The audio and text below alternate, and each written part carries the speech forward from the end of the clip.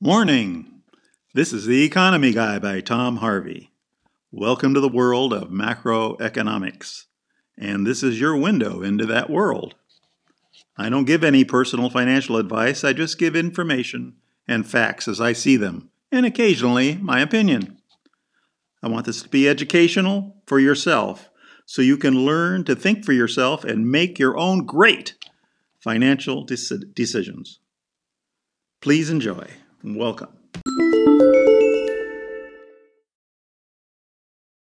Sunday, June 28, and this is The Economy Guy. Today, we're going to cover some new news that's coming out on the recession that we're in. Interesting information. Going to cover the markets, what's happening there quickly, have some oddball news, which is fun and important, and then a special on the virus, just for your sake. So, let's get on to our recession. What's happening there? Little history, the past, the present, and the future. In the past, well, it started back in February or March. And it looks like it bottomed out, and then we started coming out of it in April and May. That's our recession timing.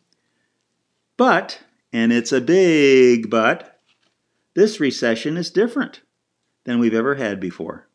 You see, the U.S. economy today is a service sector economy. It is not an agricultural economy. It is not a factory economy. That's our past, not our present. So when you hear people talking about a V-shaped recovery, those economic models from the smart people that are out there are using the old data rather than the current service sector data. So don't believe them. We're in a recession and an economy that we have not been in before. So what happened when the virus hit? Well, the service sector people stayed home. So no production in the service sector, no production in the United States. A big loss of supply. And what does that cause? It causes a huge high unemployment, and it causes a great drop in the GDP. That's exactly what happened. Exactly. Then we had big government intervention. Money coming from helicopters. There were so many helicopters in the sky that you could not see the sun. So what did people do with all that money that hit them in the head? They started to save. Well, sort of. The savings rate in April was 32%, unheard of in the United States. In May, it was 23%, unheard of in the United States. Massive numbers, big savings. Now, this savings that was savings would previously have been spent on restaurants and hotels, the service sector. So the service sector is getting clobbered. But all savings are not equal, as we say in Animal Farm. So who saves? Who saves? The rich saved. They cut their spending the most. The rich did. The non-rich people in the United States spent. Let me give you an example. The result in New York City, in the Upper East Side, that's a rich area, had the biggest drop in their shops in the economy. They are really suffering up there. Whereas in Harlem or the South Bronx, they are relatively unscathed, commercially speaking. People are out spending in those shops. So, did you know that half of the spending decline comes from the top 20% of the income people? Yes, so the rich are not spending. The poor are spending. So now what happens? What's the future look like? Government support is stopping soon. All of those programs, that's not good. We may get some more in September. That's kind of the rumor going on, or we may not. Those helicopters may take off again. But if they don't, there's a lot of people that are not going to have a lot of money. Spending won't happen until people feel safe, actually. When people can feel safe going out anywhere and start spending like they did before, then spending will happen. And that's the best case scenario. By the end of the year, the best case scenario is we'll get 90% of our economy back. Wow, that is a disaster. but that's the way it is. It could be a lot worse. Right now, we're having a second wave, it appears, in a few states, and that's scaring a lot of people. That's not feeling safe. So it could get worse. We will see. 90% best case. Next up, you're going to hear about the markets.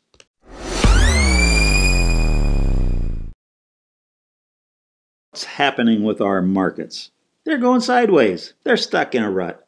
Hey, the stock markets went down a little bit this week because of the virus scare that's going on, but basically it's a sideways. All the markets are going sideways. That's the plan of the Fed. Now, I've said that stocks are overvalued, and because they have the same value now as they had before the virus hit, right?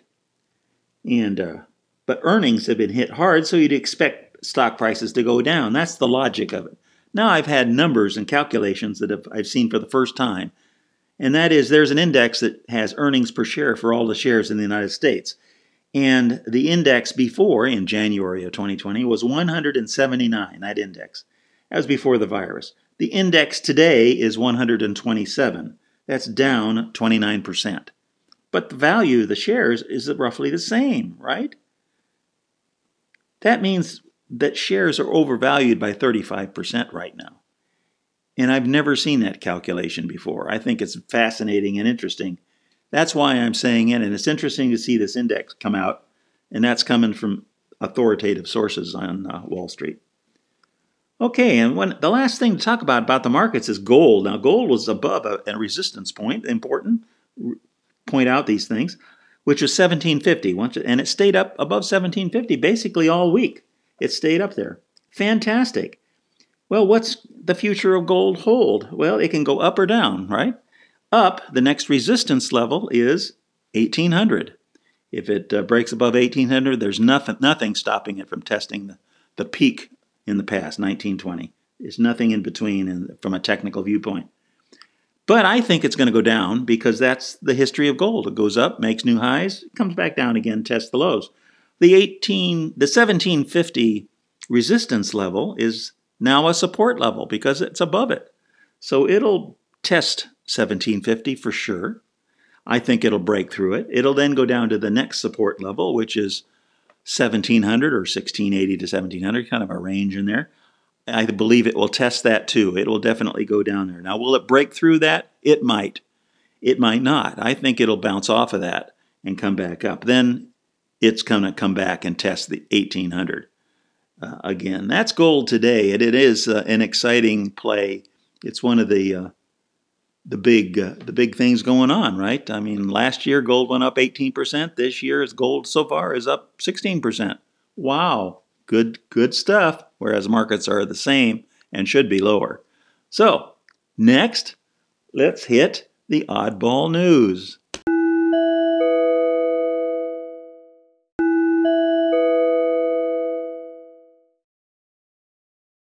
Oddball news, fun stuff. Jobless claims are going sideways. They have for the last 3 weeks. And I predicted that. Everybody seems to be surprised that that's happening when you read the papers. But that's not, as far as I'm concerned, it's going to continue going sideways for a little bit longer. Continuing claims, that's the number of people, the total number of people, it's going down slightly. This is still a big problem, and that's the only way to interpret this data. Don't get caught up in the hype of the jobless claims. Just basically ignore it. Understand that it's saying we have a big problem. U.S. housing prices, the next item. Did you know that U.S. housing prices in April were up 5.5% over the year, April of 2019? That's huge, huge, huge. Will it continue? Who knows? Difficult to predict the future, isn't it? Well, what if the lack of employment that people are having causes them to sell their homes? Well, that wouldn't be good. Okay, but who knows? I mean, who knows? So far, the housing market is a bright, bright star in our economy. The Fed, did you know that they stress test our big banks in the United States? And you know what's even more exciting? All those banks passed. Oh, so you're supposed to feel good about their banks. They're not going to fail. You're not going to lose your money. You're not going to close their doors. But there's always a but, when the Fed does something.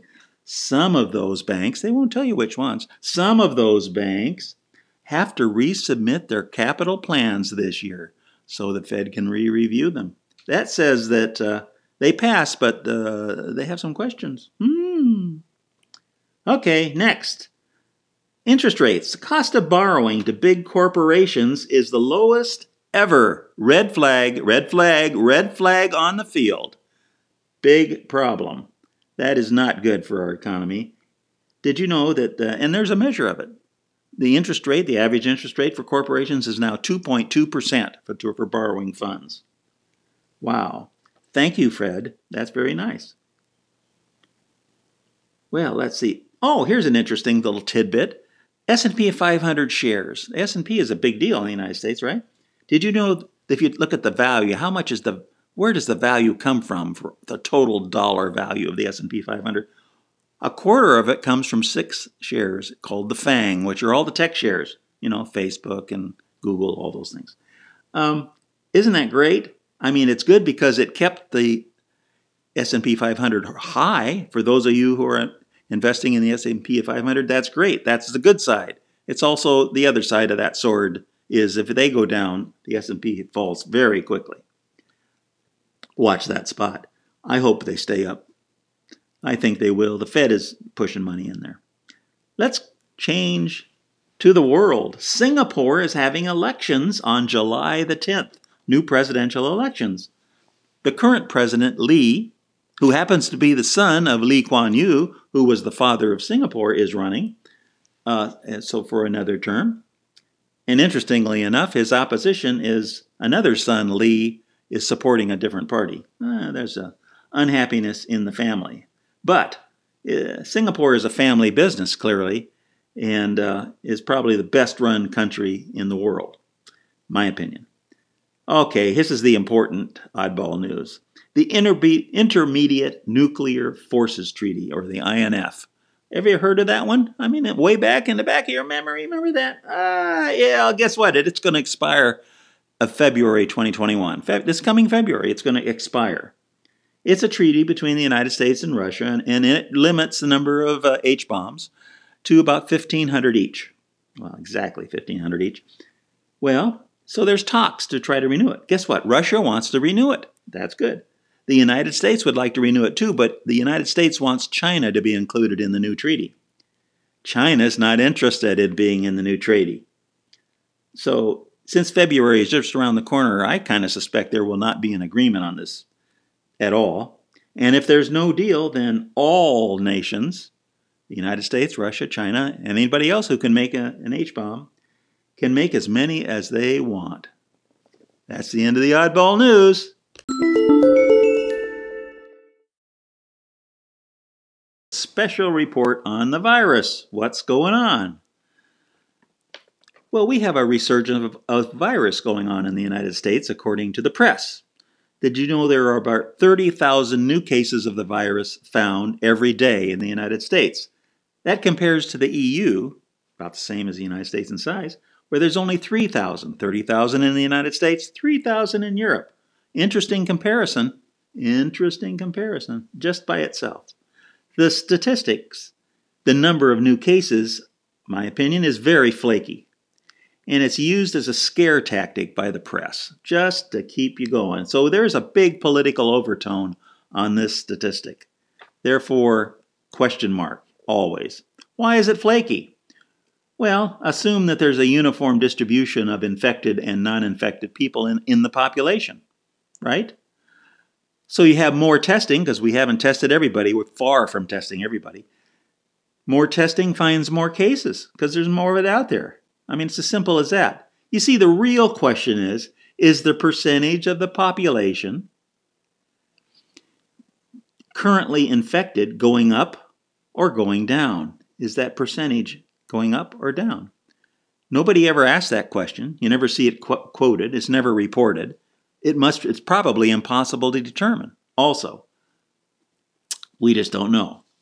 I mean, I don't think anybody can answer that, but that's the real question. How do you get there? You need to have complete testing. That appears to be impossible right now.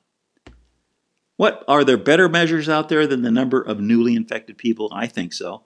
Like the number of deaths attributed to the virus, the number of people going into ICU due to the virus, the number of people admitted to hospital due to the virus. And let's hope that any of those three numbers, that they're not cheating, which they have in all three numbers in the past. So I always have a question mark when I see those, but those have to be better numbers than the new people with the virus. Now, the only data I've seen that seems reasonably good to me is that the median age of newly infected people is going down. In other words, younger people are catching it now rather than older people. It was going up, now it's going down. So maybe the younger people are out partying. I don't know. Well, I hope they're having fun. Anyway, stay tuned. Stay healthy. That's really the message for the virus. Stay healthy. Do the right thing for the virus. Do it for yourself, for your family. Don't catch it under any circumstances. Be seeing you in a week, folks. This is the Economy Guy. Thanks for joining me. And be sure to hit the subscribe button to get future podcasts. This is Tom Harvey.